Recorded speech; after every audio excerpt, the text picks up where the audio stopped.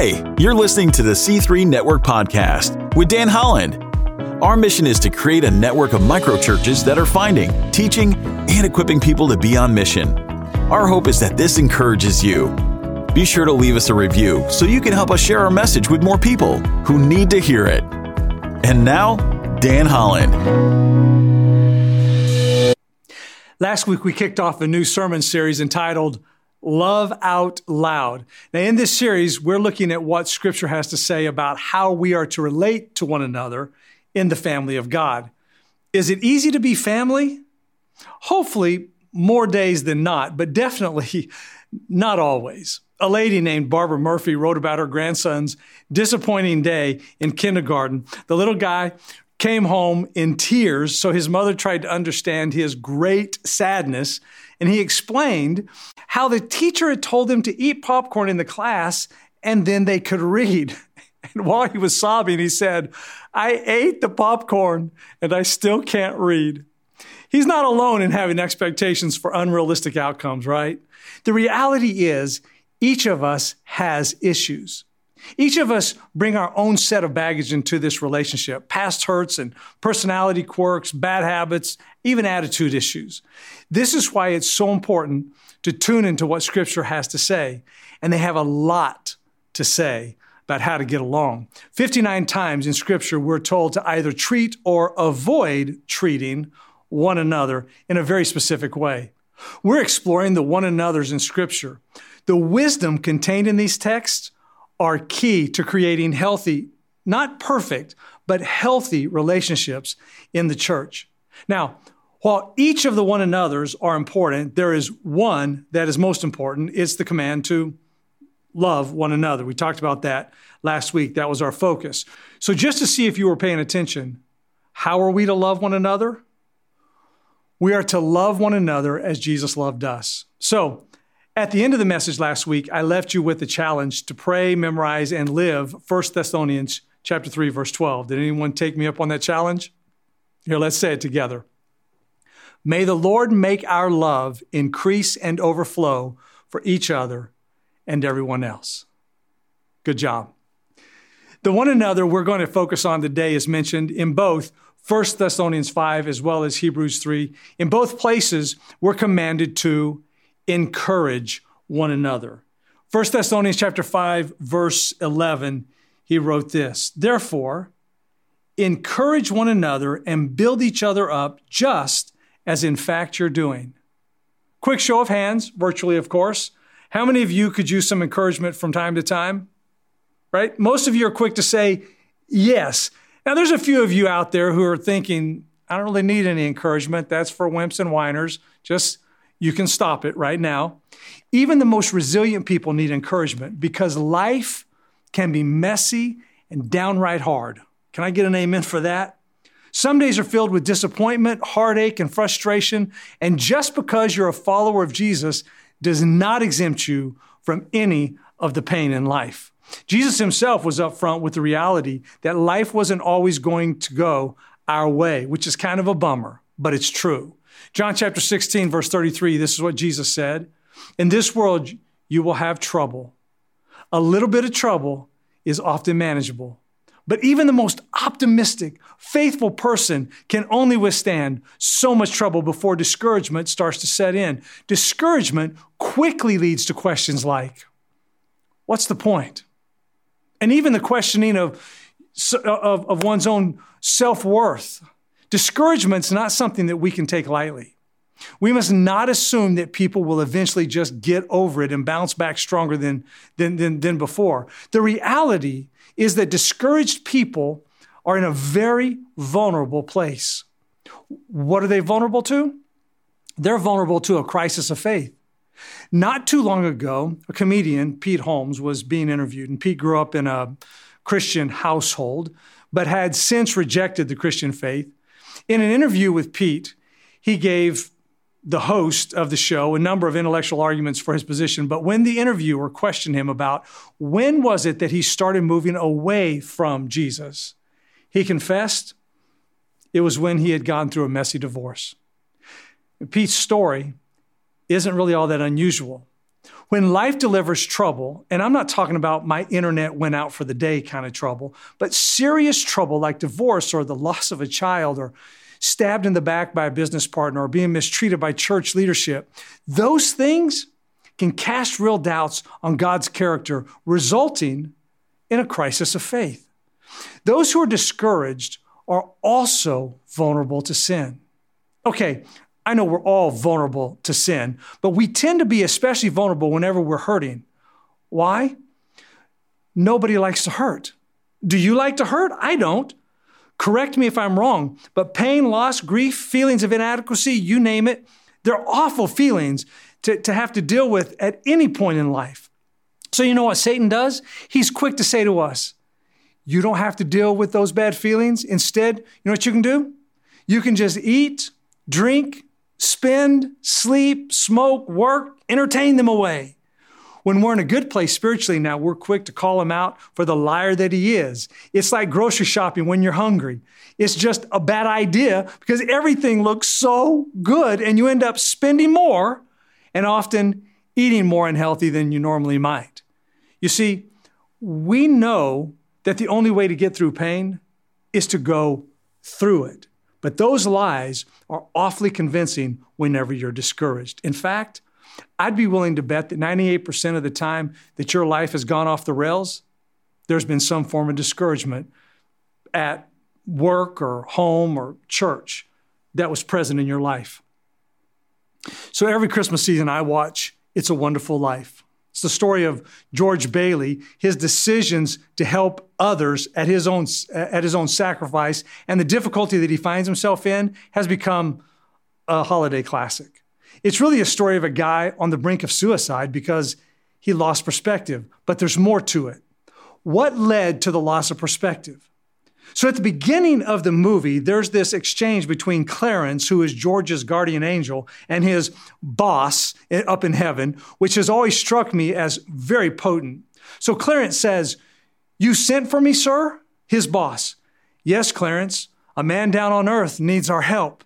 And Clarence said, "Splendid. Is he sick?" And his boss responds, "No, worse. He's discouraged."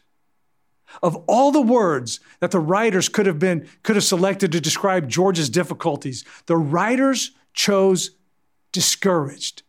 They could have gone with he was angry, upset, sad, bitter, broke, all of which would have been true. But instead, discouraged was used to describe the position that he was in. And this reminds me of our obligation to one another and how being discouraged causes us to shy away from believing in ourselves, succeeding in God's call to live on mission and living up to our God-given potential. You see, according to Scripture, it's our job to encourage, to put courage into each other. You know, like George, in times of discouragement, we're also vulnerable to quitting. Most discouraged people won't quit their job because hunger is a powerful motivator, but they often begin to just kind of disappear. You can begin to fade out in relationships with your spouse or your family, your friends. Discouraged people they just stop engaging relationally. You look around, you'll see this is true. It could be your family, work, church. You're showing up physically, but the person's mind, maybe it's your mind and heart, are just checked out. Going through the motions, you're checking the boxes, you're just not engaged. See, discouraged people find reasons to disengage. They throw in the towel on making a difference in the world. And Satan doesn't care if you say no to evil, just so long as you're not saying yes to good. He's good with you just existing, so long as you're not really living. That's often what happens to discouraged people. They just try their best to get through the day. But we all face discouragement. I do. You do. We all do. It's real, and it's often really raw. I remember Billy Graham said, the Christian life is not a constant high. I have my moments of deep discouragement, he said. I have to go to God in prayer with tears in my eyes and say, "Oh God, forgive me or help me." You see, the point is we all experience discouragement, folks. So what should we do to combat discouragement? Turn in your Bibles, Hebrews chapter 3. Now, for those of you who may not be familiar with the background of this passage, it's very important.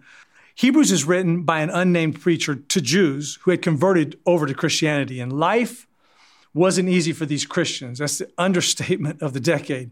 They were greatly mistreated by society, if not their own family, simply because of their faith in Jesus.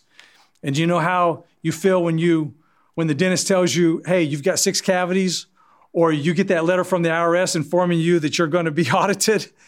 That's how these folks felt most every day, all the time. Super anxious and highly discouraged.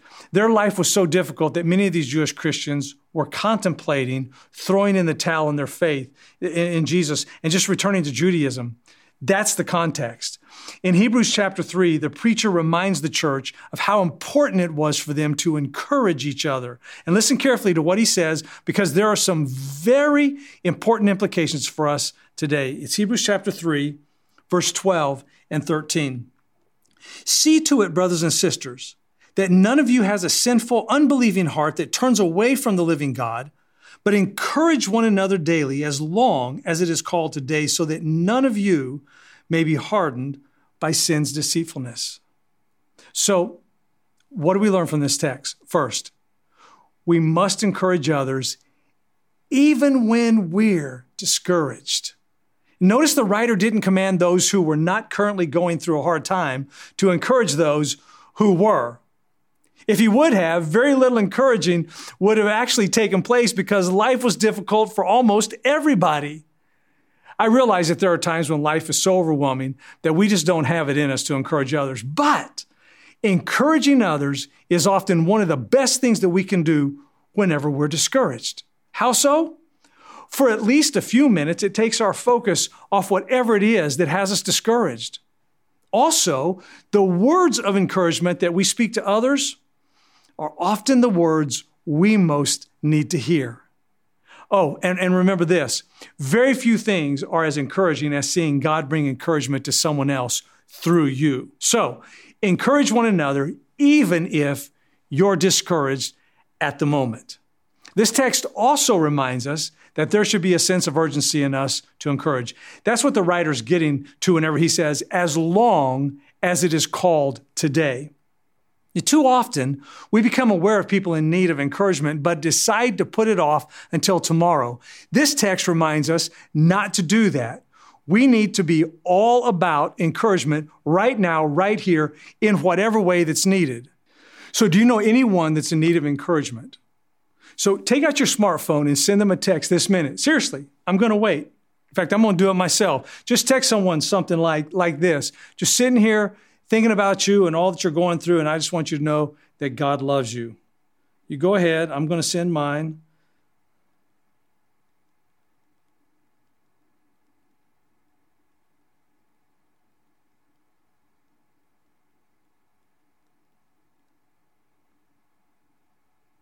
There you go. Did you send a text? There you go. Doesn't that feel good? All right, finally, this text reminds us that encouraging one another should be a daily priority. I promise you that it is not hard to find people in need of encouragement each and every day. However, you do have to slow down long enough to really see and hear people. If you pay attention, you'll notice people who have a smile on their face, but deep pain in their eyes. Maybe people who have a quick wit, but have a sense of desperation in their voice. See, the world is full of hurting people. Some are right there beside you, but we will continue to miss them unless this, encouraging others, becomes a part of our everyday to-do list. Okay, so we're just supposed to encourage the hurting, but how? That's the question that I hope that you will discuss right there in your group. Take some time to share what you find to be most encouraging whenever you are hurting. There are a lot of different ways to go about this, but the main objective of our encouragement should be to point hurting people to Jesus. And one of the best ways to do this is to remind people in a very natural, not a preachy way, of the promises of God. Promises like the one that we find Jesus sharing in that same verse where he tells us that we're going to have trouble in this world, John 16:33 that I mentioned. He said, I've told you these things so that in me you may have peace. In the world you will have trouble, but take heart. I have overcome the world. See, getting through the pain of today becomes doable when I'm reminded of what is coming. That's just one promise of God. This book, this owner's manual, is really full of encouraging promises. Promises like the one we find in Hebrews 13:5 when he says, never will I leave you, never will I forsake you. Doesn't it breathe just a little bit of hope into your soul to know that God is present with you wherever you are, when you're in the ER, unemployment line, or you're sitting alone in a room of a child who's lost his or her way?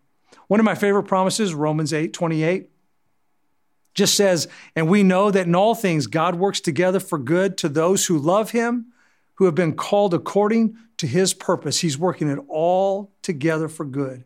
See, we can encourage one another by reminding each other of the promises of God. But let me offer just a couple of cautions. First, don't make promises that God never made.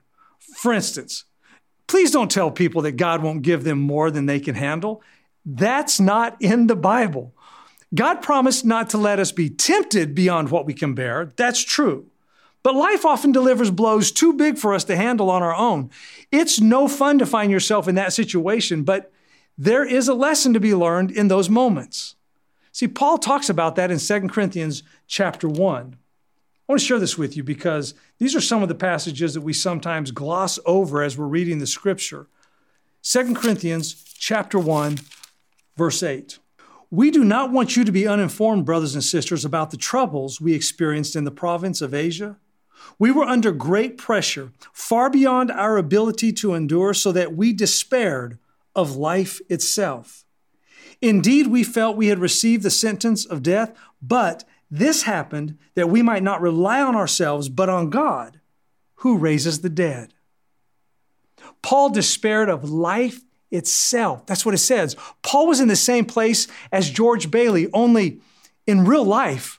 George Bailey needed to be reminded that he had friends, which made him rich. Paul needed to be reminded to rely on God, who can do anything and provide everything. The second caution. I want you to pay attention to how people react to your sharing of Scripture. If they seem to be kind of put off, don't just keep quoting stuff at them like it's some kind of cure-all prescription.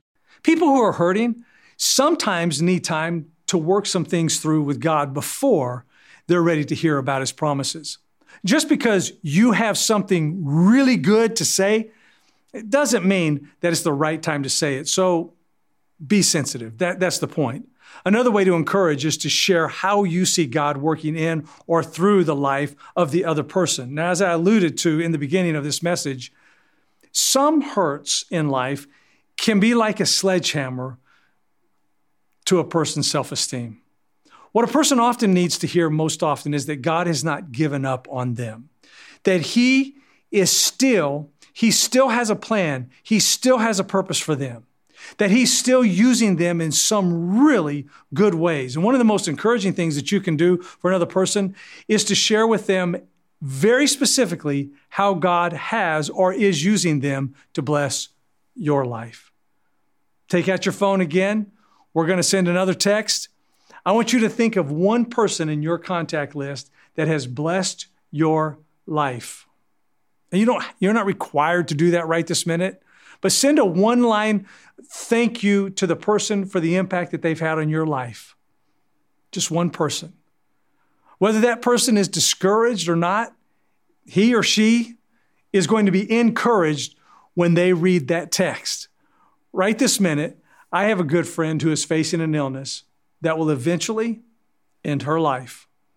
Unless there's a miracle healing, it will end her life. I was in the hospital with her just a few days ago. But it's going to first lead to the loss of the role that she's had at her company, which can lead to a devastating sense of loss of purpose. She'll have to live with that reality that she may lose life as she's known it before she passes. And sometimes it occurred to me that living seems harder than dying. But one of the things I've shared is I've encountered people who are discouraged is I use this phrase with them. I say to them, don't throw away your confidence because it will be richly rewarded. And then I add, that's in the Bible, which often surprises them. And I send them off to read Hebrews chapter 10, verse 35. You see, discouraged people often have lost their confidence. Maybe they've lost their confidence because they've lost what was predictable in their life. And we can't sell ourselves short on that. When we lose what's predictable, we feel less confident. Like Paul, we have to learn to rely on God who even raises the dead. So this is the challenge I want to leave with you for this week. Take a person who you know is going through a difficult time, take them out for coffee this week or some hot tea. I have friends who only drink hot tea. I don't want you to feel pressure to say anything profound or quote scripture or give them 3 reasons why they shouldn't be discouraged. Please don't do that. All I hope that you will do is just be there for that person. If they open up and they want to talk about their pain, great. Just listen and empathize. If they open up, great. If they don't, that's all right too, because when you listen to people, you validate them. And perhaps the best thing you can do to lift their spirit is to give them a 30-minute reprieve from thinking about their hurt. So let's go crush it in encouraging others this week. Father in heaven, we want so desperately when we see people who are discouraged, we want so desperately to encourage them. We want their spirits to be lifted. We want their heart to be healed. Father, I know that you're the great healer. You're the one who loves each one of us deeply and desperately. I pray, Father, that you will help everyone who is listening to realize in a very real way how much you, as their creator, love them. And I pray that they, all of us, will be able to show that love by encouraging those who are around us. It's in the name of Jesus I pray. Amen. Thanks for tuning in. If you like this podcast, we post a new episode each week, so be sure to subscribe and leave us a review so you can help share our message. We'll see you next time.